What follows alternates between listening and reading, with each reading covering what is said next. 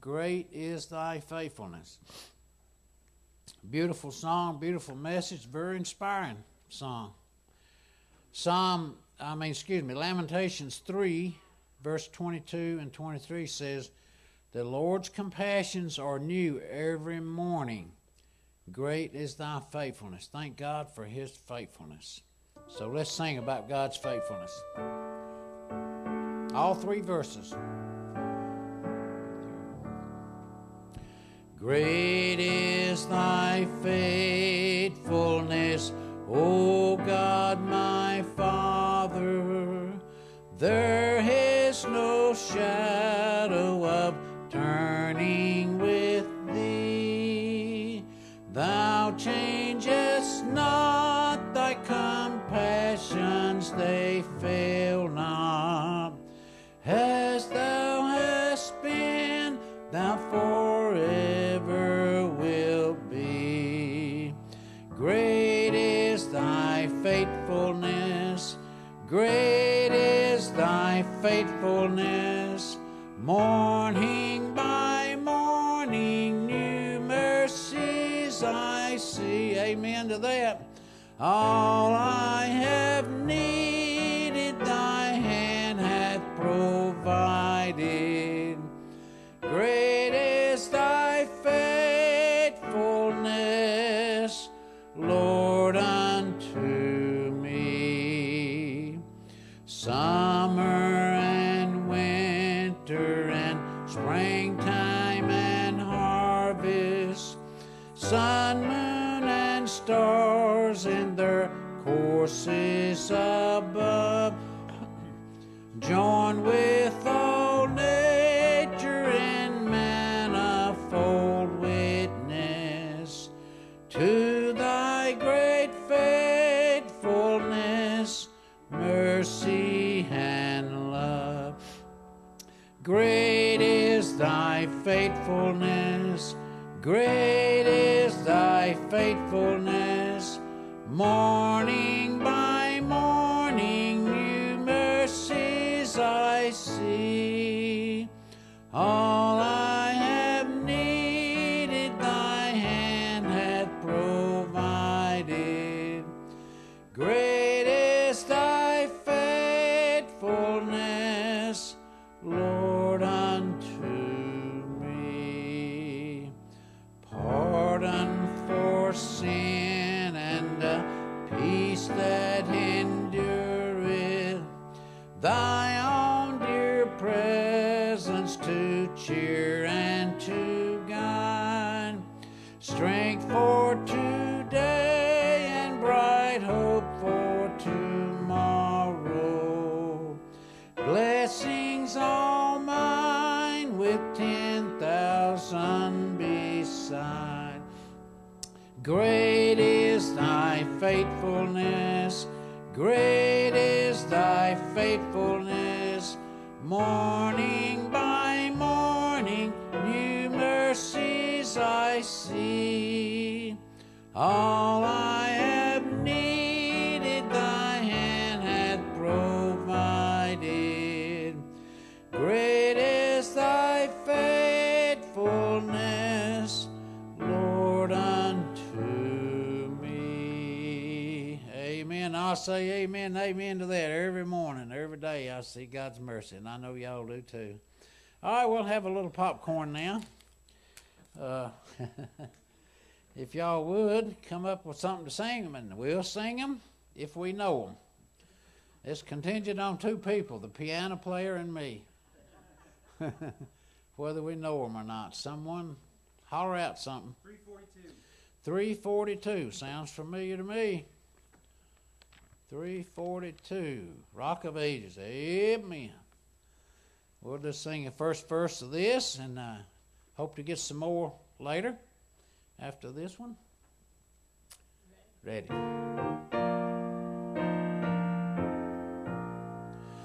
Rock of Ages, cleft for me, let me hide myself in thee.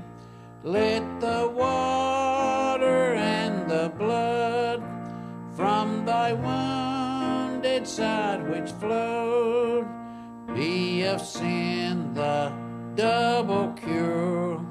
Save from wrath and make me pure. Someone else. 509. 509. 509.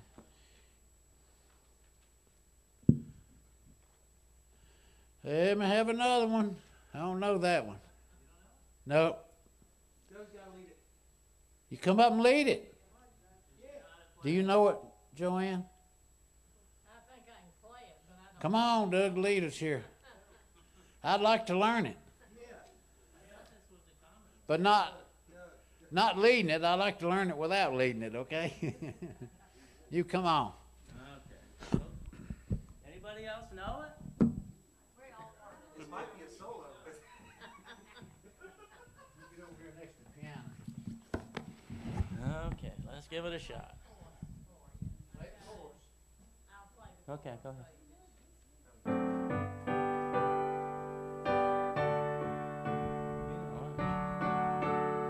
Sharon knows it. No?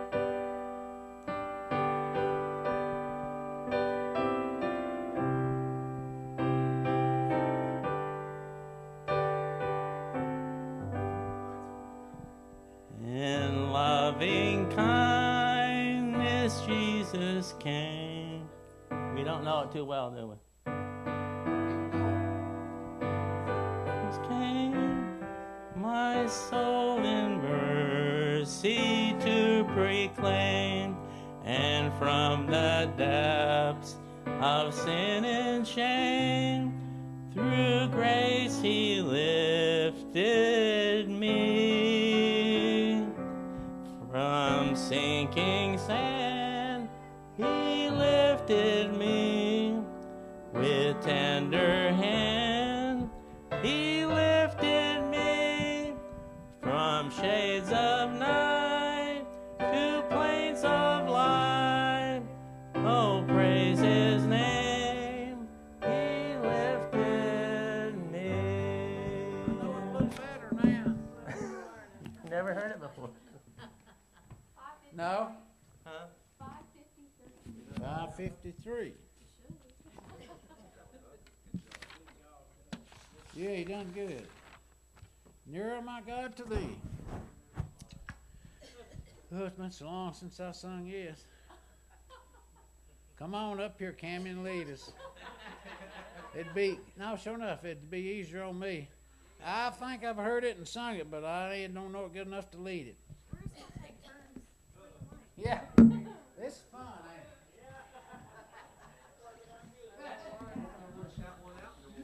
Huh? No one's going to want to shout one out. I'll have to go up there. There you go. Hi.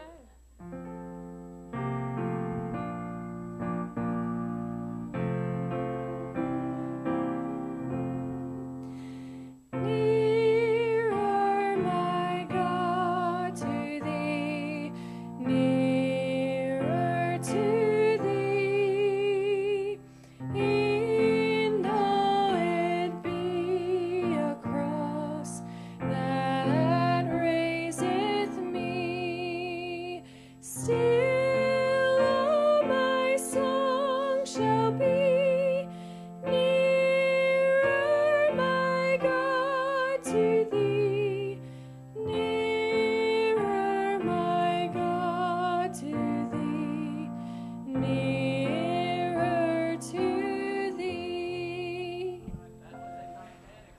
You're doing a good job. That's the title. Okay, one more. 515. 50 or 15? 15. 515. Since I have been redeemed. All right, we don't know that. One more. 516. 516. Redeemed. That ain't the regular redeemed, is it?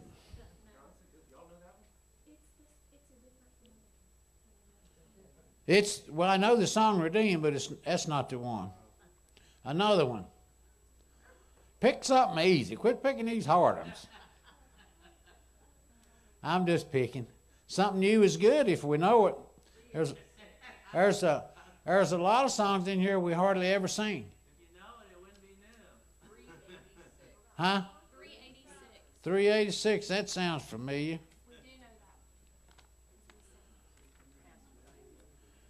that. Comforter has come. Amen.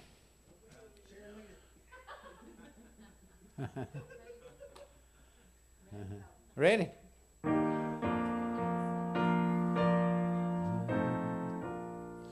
Oh, spread the tidings round, wherever man is found, wherever human hearts and human woes abound.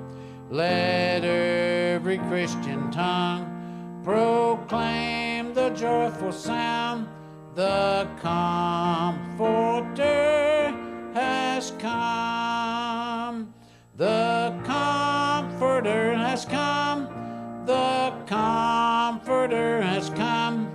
The Holy Ghost from heaven, the Father's promise given. Oh, spread the tidings round, wherever man is found. The Comforter has come. Okay, y'all have a seat, please. Pastor Joe, you come on.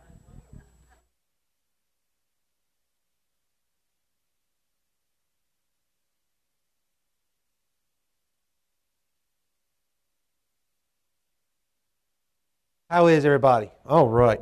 We're doing all right. Well, good to see everybody out tonight, and I'm thankful for some different singing. I'm glad we brought some popcorn singing back the past couple weeks. That's been fun, and I always like to hear. I like to hear the different ones that people have to say. I think it tells a lot about us. It tells a lot about your personality, the songs you like, and then as well too about some of the different ones that maybe you haven't sung in a long time, or that get dusted off, or get to learn a new song. And so thankful for that. That's always fun. Anyways. Well, take your Bible tonight. Turn with me to Psalm 22. Psalm 22. Last week we looked at verses 1 through 5, looking at the Man of Sorrows, part 1 last week. This week will be part 2, looking at verses 6 through 11. And we're going to be seeing a couple things tonight, as we did last week as well. What we're going to do tonight is focus more so on this.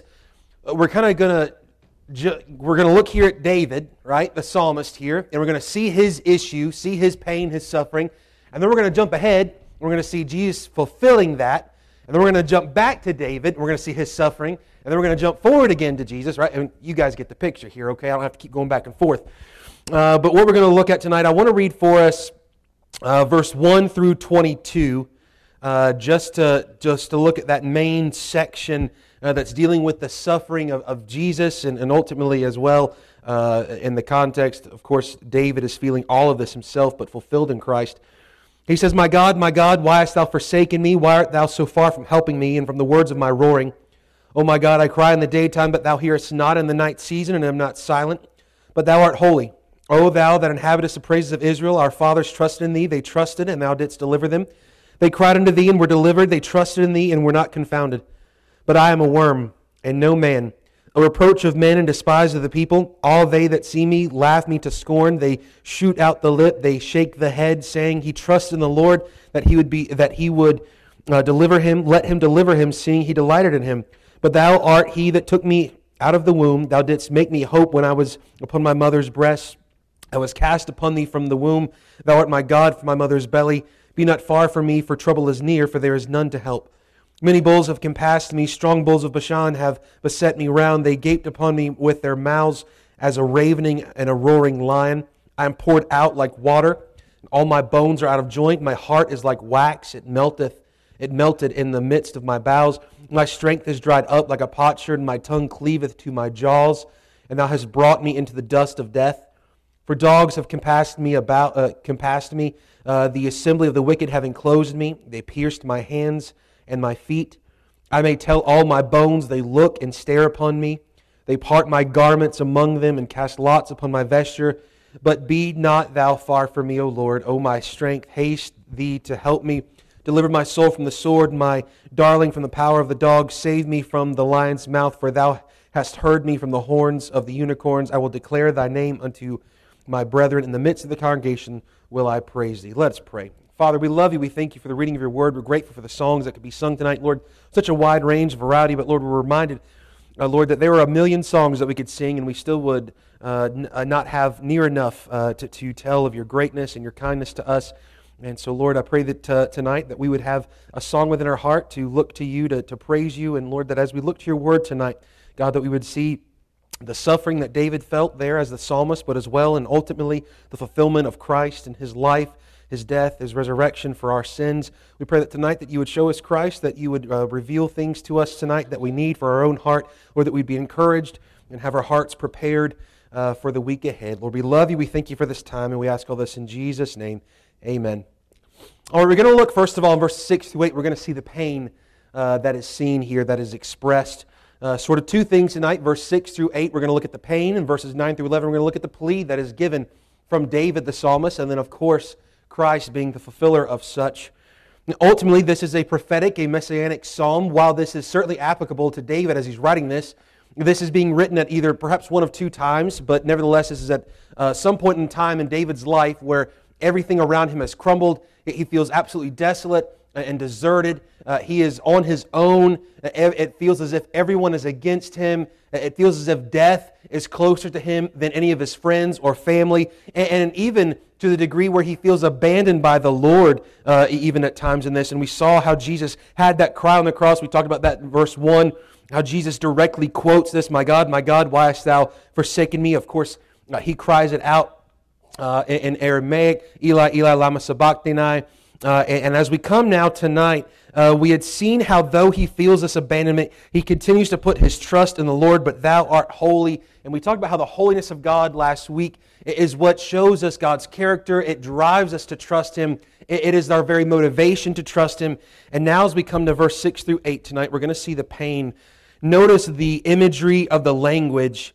He says, but I am a worm, and no man, a reproach of men, despised of the people. All they that see me laugh me to scorn. They shoot out the lip. They shake the head, saying, he trusted on the Lord that he would deliver him. Let him deliver him, seeing he delighted in him. First off, we see that David is writing this from a place of great and terrible suffering. He cries out, but he feels that he is so low that he is the lowest of creatures, even a worm. How many of your favorite animals growing up was a worm?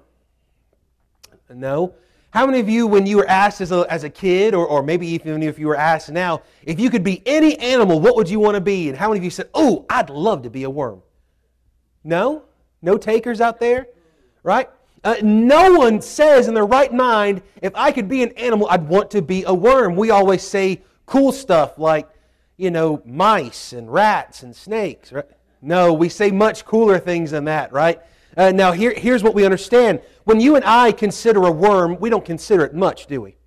Matter of fact, most of the time, if you see a worm on the sidewalk, especially as a kid after a rainy day, one of your favorite games to play is Squish the Worms, right? Did y'all ever play that game?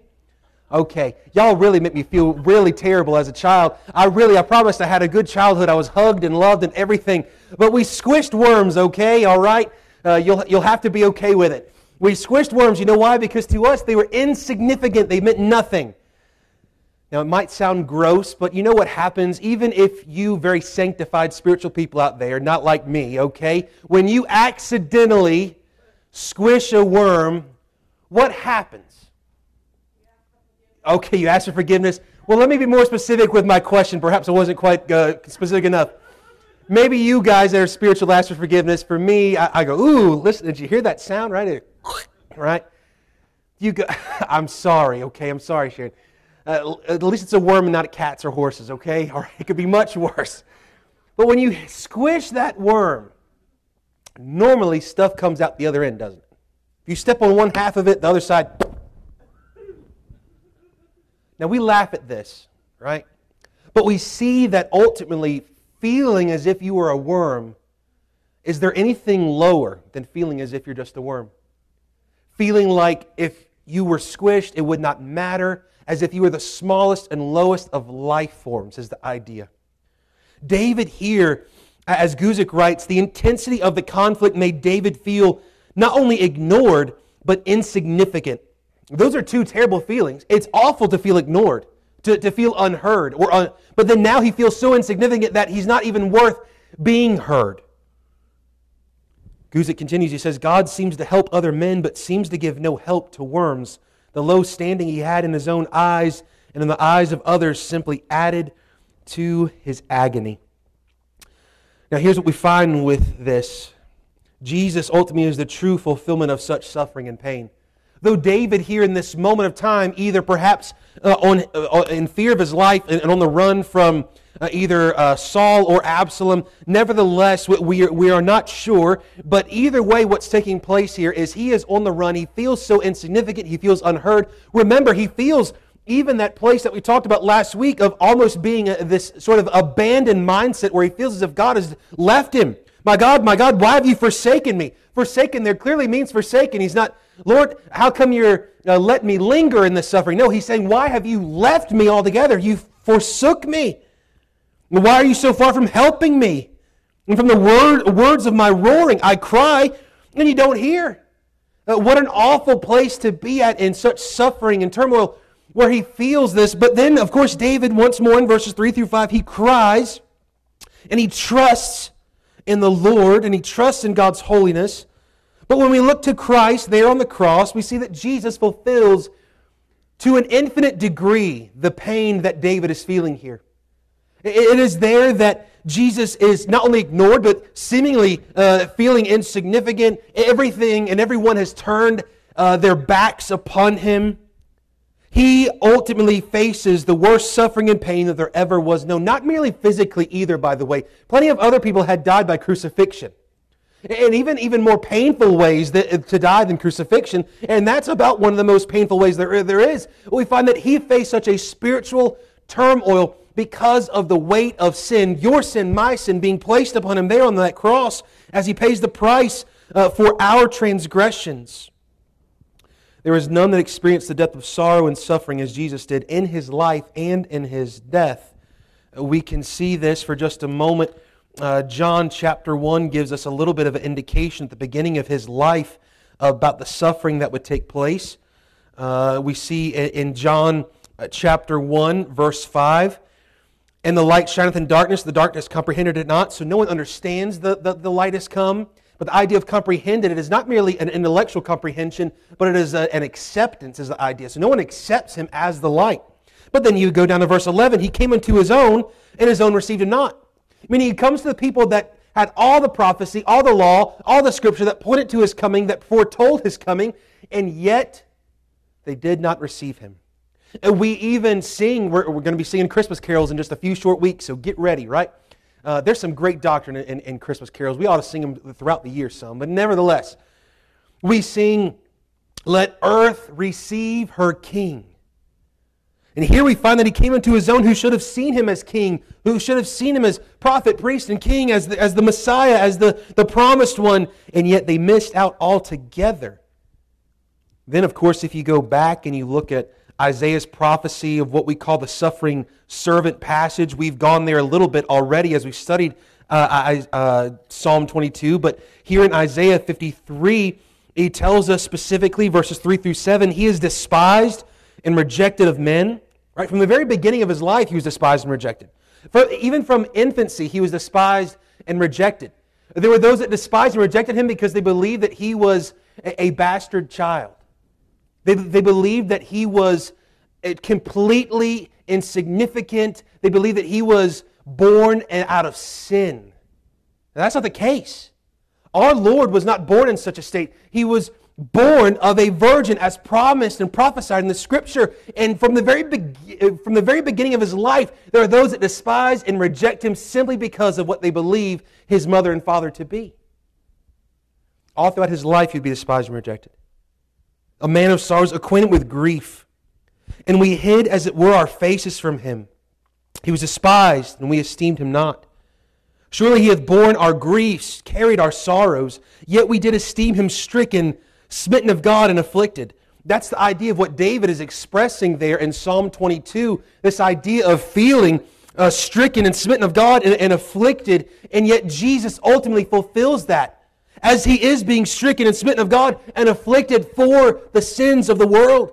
But He was wounded for our transgressions. He was bruised for our iniquities. The chastisement of our peace was upon Him, and with His stripes we are healed. All we like sheep have gone astray. We have turned everyone to his own way, and the Lord hath laid on Him the iniquity of us all. He was oppressed, He was afflicted, yet He opened not His mouth. He is brought as a lamb to the slaughter, and a sheep before her shears is dumb, so He openeth not His mouth. Spurgeon writes, He felt Himself to be comparable to a helpless, powerless, downtrodden worm, passive while crushed, and unnoticed and despised by those who trod upon Him. He selects the weakest of creatures, which is all flesh, and but comes when trodden upon writhing, quivering flesh, utterly devoid of any might except strength to suffer. This was a true likeness of Himself when His body and soul had become a mass of misery, the very essence of agony in the dying pangs of crucifixion. I want to give to us something tonight as well that I learned in this study. The word worm here is one that we need to notice. The word worm here is, of course, we have to remember the Bible was being written in Hebrew. Now, what's the Hebrew word here for the word worm? It's the word tola. The word tola is translated all throughout the Scripture in the Old Testament in many places. For sake of time tonight, we don't have time to get through all of them. I'll try to look at a few of them if I'm able to. But the word is used and translated in those other places outside of Psalm 22, verse 6 here. Here it's translated as worm. And the other places, it's translated crimson or scarlet. Now, why is that? There's a vast difference between something that is a worm and something that is scarlet or being described as scarlet or crimson, right? Scarlet, crimson, we're describing something that is what we would call red or a red tint or of a red dye, right? Now, most are translated as that throughout the Old Testament. You can get your Strong's Concordance and look throughout the different references of that word. But nevertheless, here's what it means. It was coming from a crimson worm. A red worm that was used to literally, and I hate, I know I've already kind of disgusted you all talking about squishing worms, but what they would do at the time in Old Testament days is they would collect the worms, which shows that they were readily available. So there's a lot of them, right? You don't have to look too hard to find worms, right? Now they would gather these worms, and these were called, in the word tola, it meant a crimson worm or scarlet worm. Because when they would squish it, kill it, squish it all the way out, what would come out besides, dirt and guts, I guess? I'm sorry, right? I squished worms as a child. What do you expect from me, okay? What would come out was a scarlet crimson dye.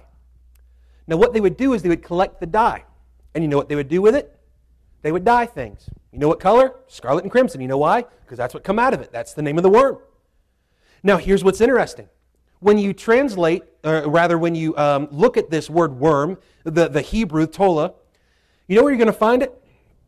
You're going to find it used for the same word crimson or scarlet in the building in Exodus chapter 26 and the description of the tabernacle.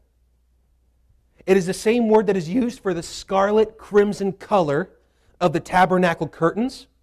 Those were important. The tabernacle curtains were there not only to create the shelter and the outer frame of the tabernacle, the place where God would meet with man and man would go and offer sacrifice unto God, especially the importance of it on the Day of Atonement and the daily sacrifice and worship that took place there as they were there in the wilderness all the way into the day of the temple. And what we find is that it was a picture of God dwelling, tabernacling with man. Jesus comes in John chapter 1 that He tabernacled, that the Word was made flesh and dwelt among us, right? We see the picture, the tabernacle, the temple pointing to Christ. But that same word is used for the red dye that was used in the tabernacle curtains, as well as the tabernacle curtain that was in the doorway of the entrance between the Holy of Holies and then the rest of the tabernacle, right? That entranceway you have to pass through scarlet crimson. But what else? It's as well of used that of the veil.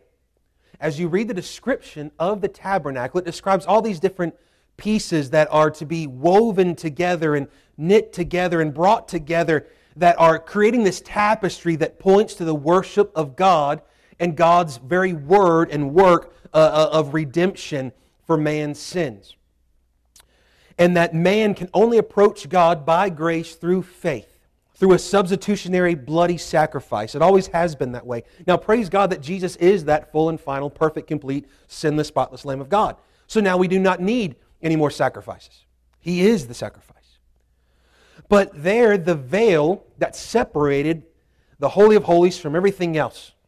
Now, in that description in Exodus 26, it is seen there. I'll read for us one that's a familiar place where the same word here translated as worm is used as crimson or scarlet. Isaiah 1:18. I'm sure you've heard this before. Come now, let us reason together, saith the Lord, though your sins be as scarlet, though your sins be as worm, though your sins be as this crimson scarlet worm, though your sins be as tola, they shall be as white as snow. Though they be red like crimson, they shall be as wool. Now here's what's so wonderful. What we find is that Jesus Christ, His shed blood is the scarlet crimson thread throughout Scripture. It is what ultimately brings about our salvation, and without the shedding of blood there is no remission of sins. And we find here that as David cries out, but I am a worm, we are seeing something much more than David just feeling sorry for himself. We are seeing the prophetic of Jesus Christ's own blood that was there pictured in the tabernacle, pictured in the temple, then seen and displayed for the world to see for all time and eternity there upon the cross as He bleeds and dies for our sins. Hebrews chapter 2 tells us this. Hebrews chapter 2. We're going to look at a couple of verses here in Hebrews just to show us a little bit more about Jesus' sacrifice and what this looks like here at this humiliation of Jesus, where even He is sort of the fulfillment of this expression, but I am a worm. Hebrews chapter 2, verse number 9. But we see Jesus, who was made a little lower than the angels for the suffering of death, crowned with glory and honor, that He, by the grace of God, should taste death for every man. Then you flip over just a few pages in chapter number 10. Chapter number 10 of Hebrews, verse 19. Having therefore, brethren, boldness, confidence, to enter into the holiest. What's the holiest? The Holy of Holies, of what would be in the tabernacle or the temple. Notice he says, by the blood of Jesus. Now what is interesting? What did we just talk about with that I am a worm? The translation there, the same as scarlet and crimson, that's seen where? In Exodus 26, in the tabernacle, in the curtains, and the veil. What veil? The veil between the Holy of Holies and the rest of the tabernacle, where the only one that could enter into the Holy of Holies could do so once a year, the high priest, once a year on the Day of Atonement. Now, who is Jesus Christ? He is the great high priest.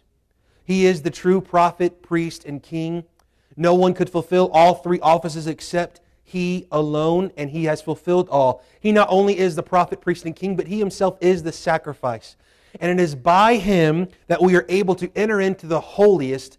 It is through the blood of Jesus. So whereas before they entered in and they see the picture already of the blood that the high priest is carrying into the Holy of Holies, he sees the picture of the necessary aspect of blood for atonement all over the tabernacle. Scarlet and crimson thread is everywhere to remind that every moment of worship, every offering of worship must be done by blood. For without it there is no remission of sins. Then what happens? Verse number 20. By a new and living way. You see, when that high priest would have to go into the Holy of Holies on that Day of Atonement, what was he carrying with him? He was carrying the symbol, if you will, of death. Something had to die for him to carry in blood in order to sprinkle it upon the mercy seat.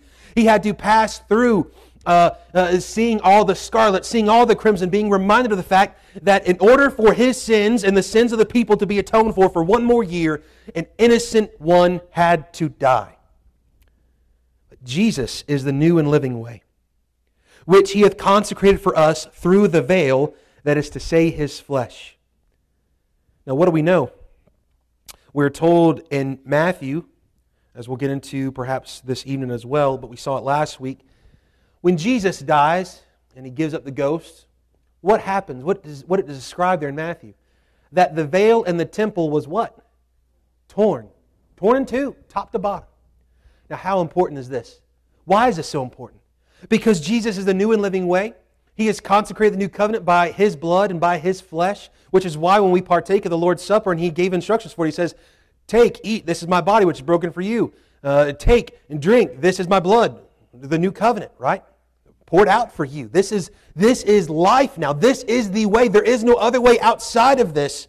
And we find that this very word, I am a worm, reminds us and pictures and prophesies what Jesus is going to do for us. How wonderful it is.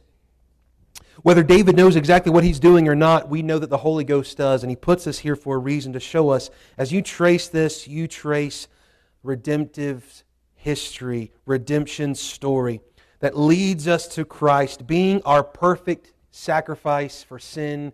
And as He sheds His blood for us, He reminds us that we are but worms, and yet He has saved us. That Jesus was squished as a worm, if you will, for our sins. That He has offered His own flesh to make a new and living way for us, so that we do not need a tabernacle, so that we do not need a temple, that we become the temple of the Holy Ghost of God, that we become the dwelling place of the Lord Himself, that we do not need another priest to go in on behalf of us, that we do not need someone to carry in blood once a year on our behalf, but rather the blood has been shed for us. It is full, final, and when Jesus cries out, it is finished, it is finished. The work is done, and Jesus reigns forever.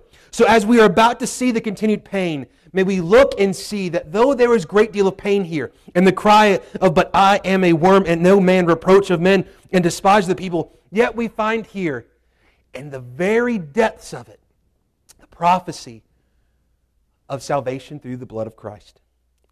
May we never be ashamed of the blood.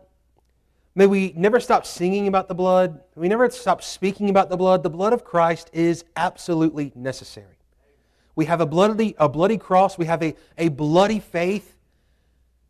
We must remember that it is by His blood that we are saved, that we are cleansed, that we can have our sins that are scarlet be turned white as snow, white as wool, right? As we had just read there in Isaiah 1.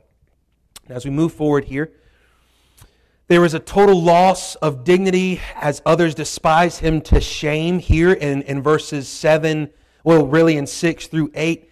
He's a reproach of men, despise the people. As we read back in Isaiah 53, Jesus fulfills this as well, that He is being mocked, ridiculed, reviled, and yet He reviles not. As we have seen in 1 Peter 2, he is reviled, but He reviles not. There are those that mock Him, yet He does not mock them.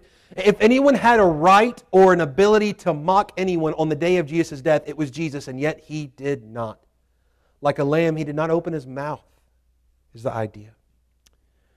He says, all they that see me laugh me to scorn. Could you imagine watching someone today walk downtown and they're on their way to be executed over at the courthouse? And people line up on the streets and they laugh and they mock and they ridicule. It used to happen. It happened to Christ. It happened to countless criminals who died. And we find that Jesus died a criminal's death, but He was no criminal. He died for crimes of which you and I committed. This shows us His great divine love and grace and mercy for our souls. They shoot out the lip. They shake the head, saying, He trusted on the Lord that He would deliver him. Let Him deliver him, seeing He delighted in him. Now remember, from Psalm 1 through 21, we find several times in those Psalms where David discusses the fact that there were those in his life who are saying, hey David, where's the God that you serve? If the Lord loved you, David, why would you be running for your life? David, if you were right with God, why would these things be happening to you? And they would mock him and ridicule him, and yet here we find the same. Jesus faces it to an infinite degree. There on the cross, they are mocking the Messiah. They are mocking their Maker. You say, well, why and how could they do such? Well, every sin does the same. Every sin mocks God as Maker and Messiah and as ruler and authority over our life, every sin is a mockery against God. David is being ridiculed and seemingly having his relationship with God put into question by his enemies. They mock him. They're saying if he belonged to God, then God would deliver him, but he doesn't. If God was really for him, then he would deliver David. Now, what do you and I know? Well, we know what the enemy did not know. God did deliver David time and time and time again, even in spite of David's sinfulness. Yet he found repentance, yet he found that he was always delivered. Why? Because we find that ultimately God's people will always be delivered. Though they might kill the body, they cannot kill the soul. Though they might divide your head from your body, they cannot divide you from your Savior. So we find that ultimately in Christ, we will be delivered all the day long. We will be delivered throughout all of eternity, and we will ultimately be delivered when we leave this world behind. It is a great day of deliverance.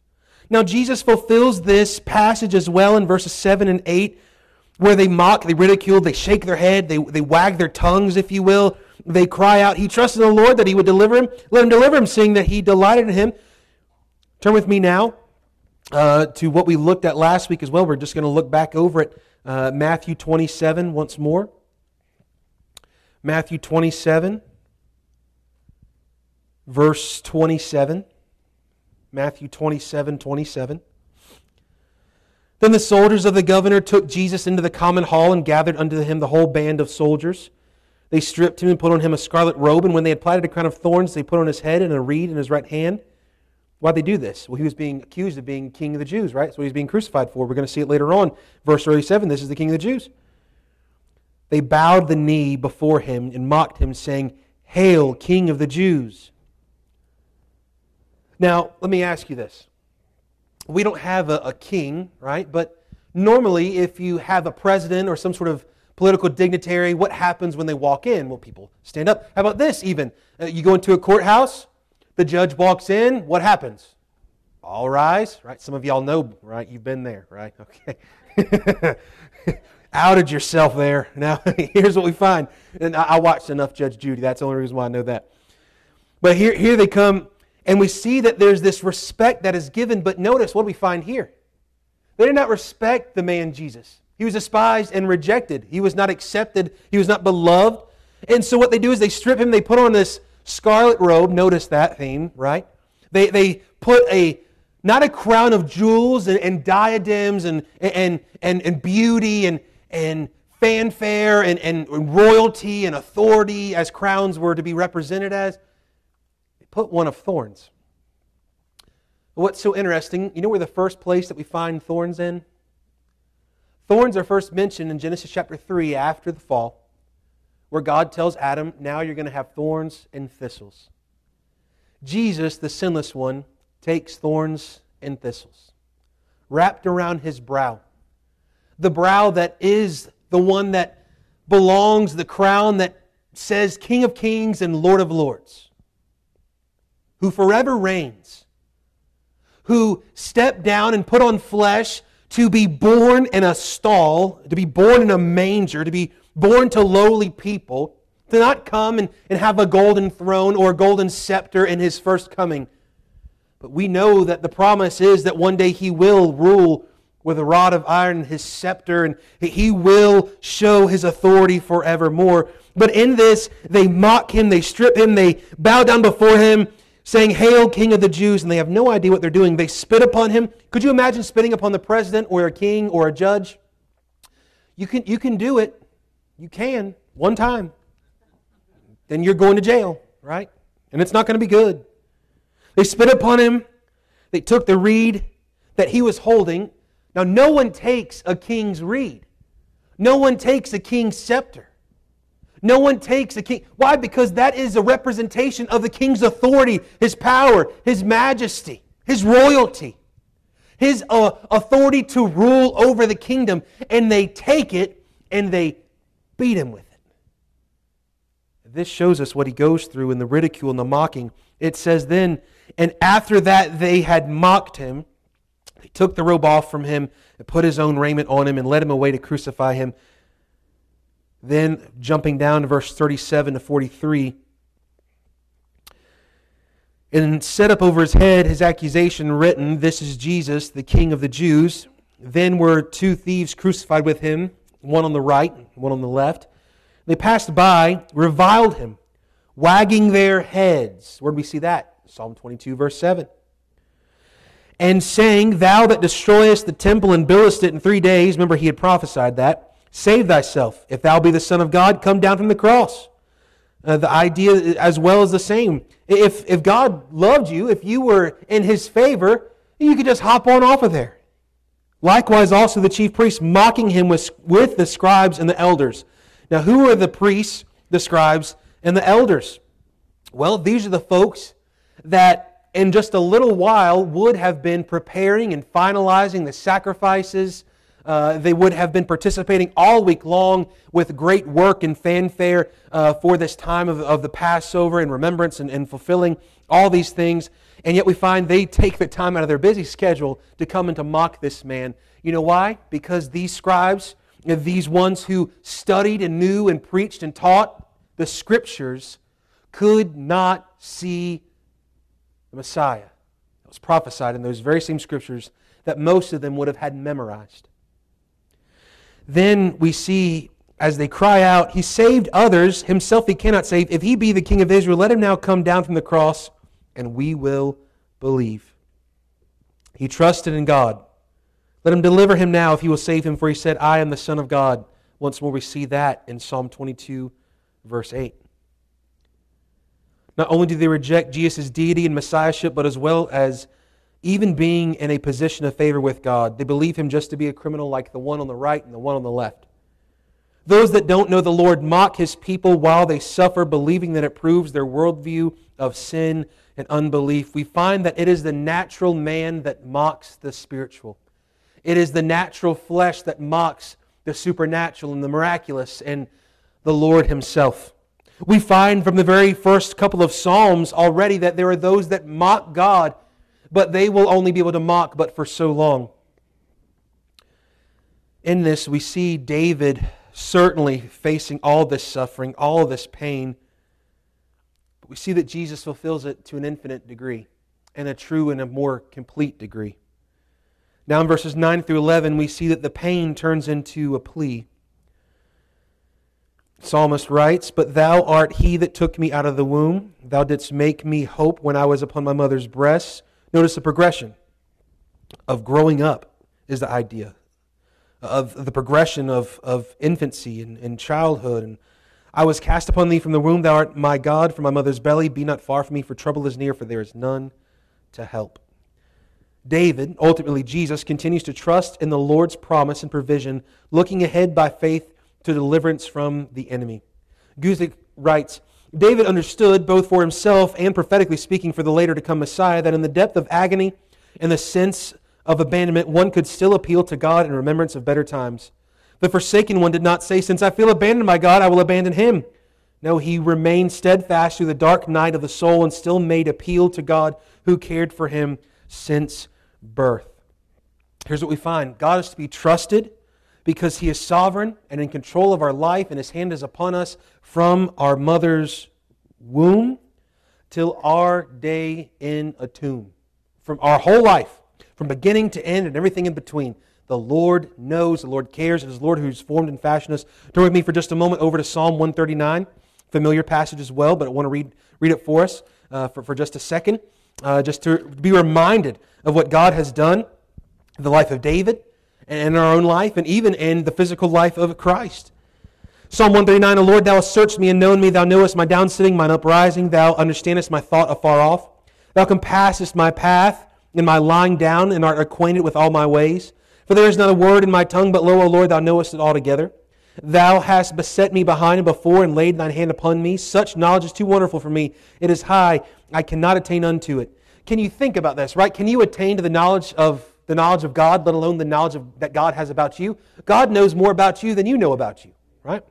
He goes on, he says, "Whither shall I go from Thy Spirit, or whither shall I flee from Thy presence? If I ascend up into heaven, Thou art there. If I make my bed in hell," ideas of death, "behold, Thou art there. If I take the wings of the morning and dwell in the uttermost parts of the sea, even there shall Thy hand lead me, and Thy right hand shall hold me. If I say, surely the darkness shall cover me, even the night shall be light about me. Yea, the darkness hideth not from thee, but the night shineth as the day. The darkness and the light are both alike unto thee. Meaning, whether it's nighttime or daytime, it does not affect or bother the Lord. It does not bring him to a place of, like, well, I can't work in the night. He transcends all of these things because he holds the light and the darkness. Furthermore, he says, for thou hast possessed my reins, thou hast covered me in my mother's womb. I will praise thee, for I am fearfully and wonderfully made. Marvelous are thy works, that my soul knoweth right well. My substance was not hid from thee, when I was made in secret and curiously wrought in the lowest parts of the earth. Thine eyes did see my substance, yet being unperfect, and in thy book all my members were written, which in continuance were fashioned, when as yet there was none of them. Here's what we can go ahead and rest assured. Every child in the womb is precious to God.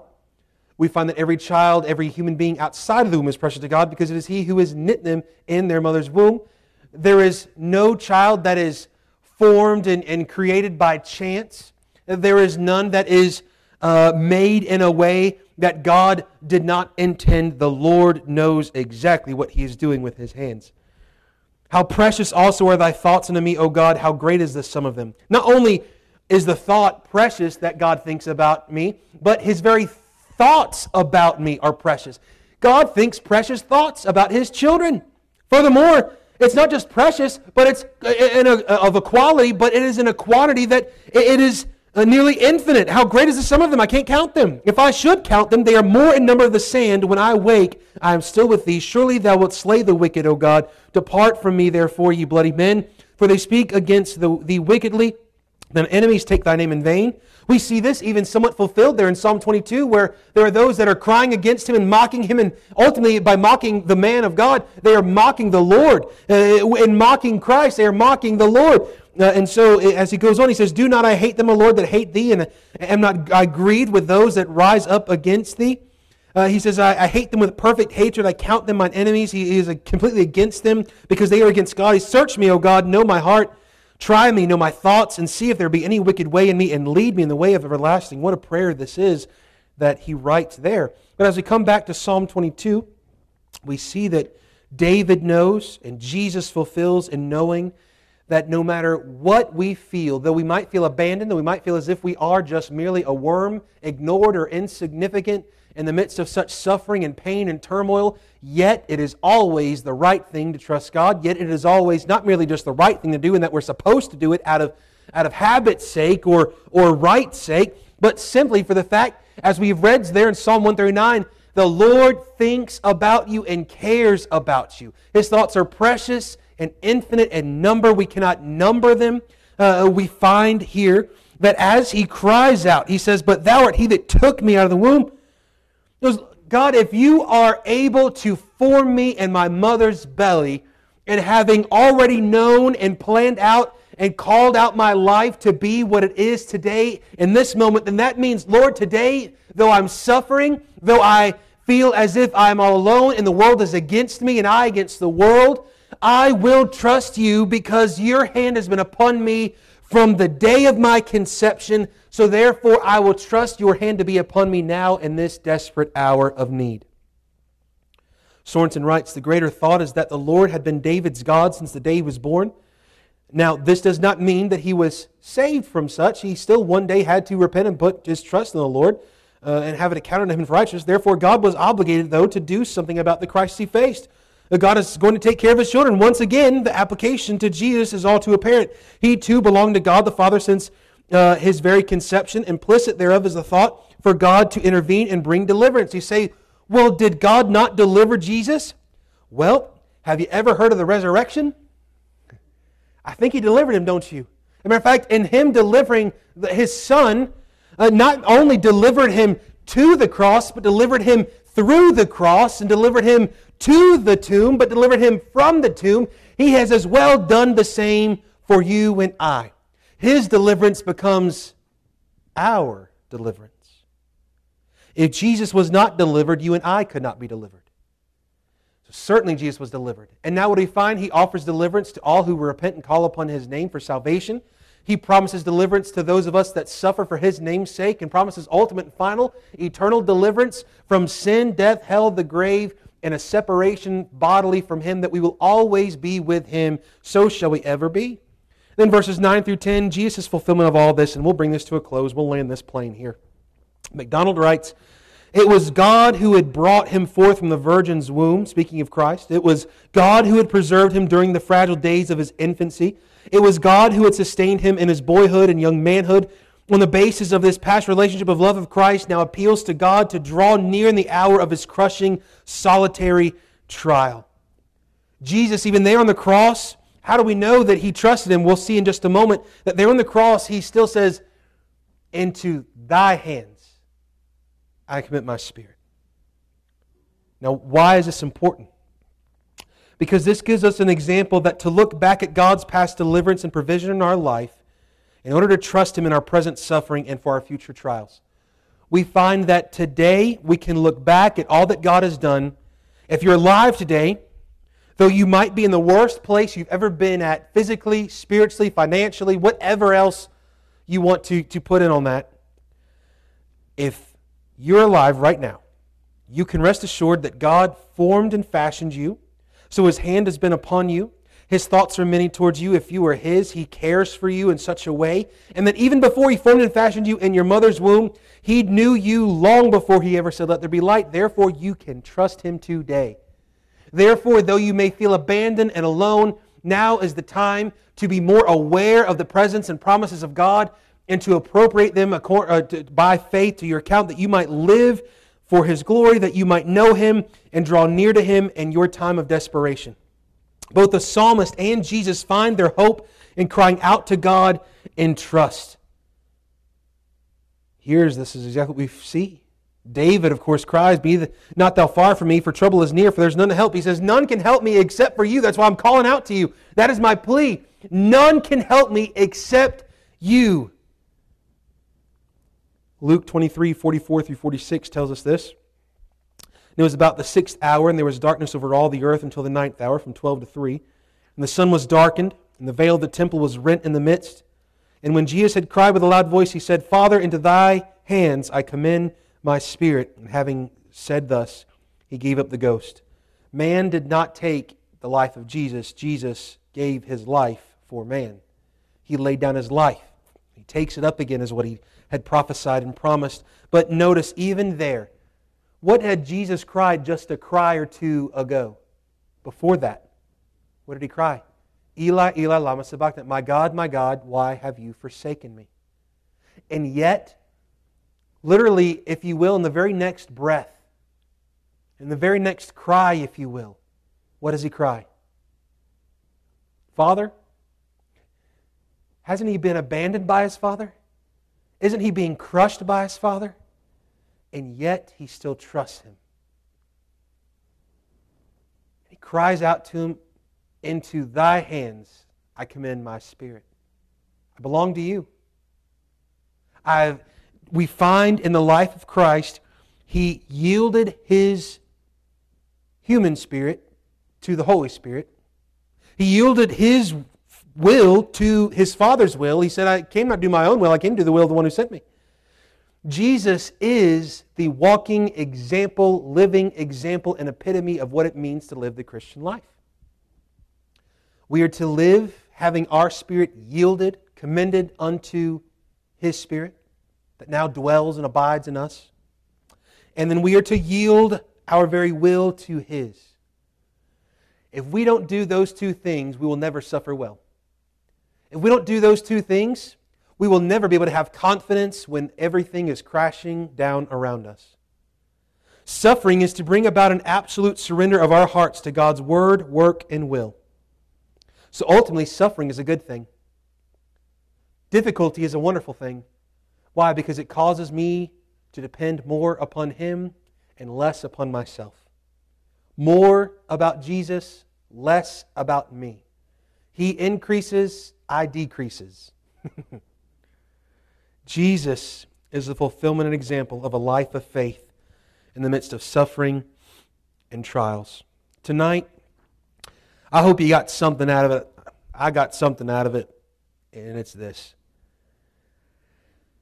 I can trust Jesus. And I ought to. because it was His blood shed so that mine would not be. It was He that bore my sins, my sorrows, and my griefs so that I don't have to, because I never could. And I find that in Jesus I have deliverance both now and forever, even when I don't feel like it. And I'm glad that my faith does not have to be dependent upon my feelings, because if it was, boy, what a shape we'd be in, huh? I'm thankful that our faith is built upon the facts of the faithfulness of Christ. Let us pray. Lord, we love You. We thank You for Your Word.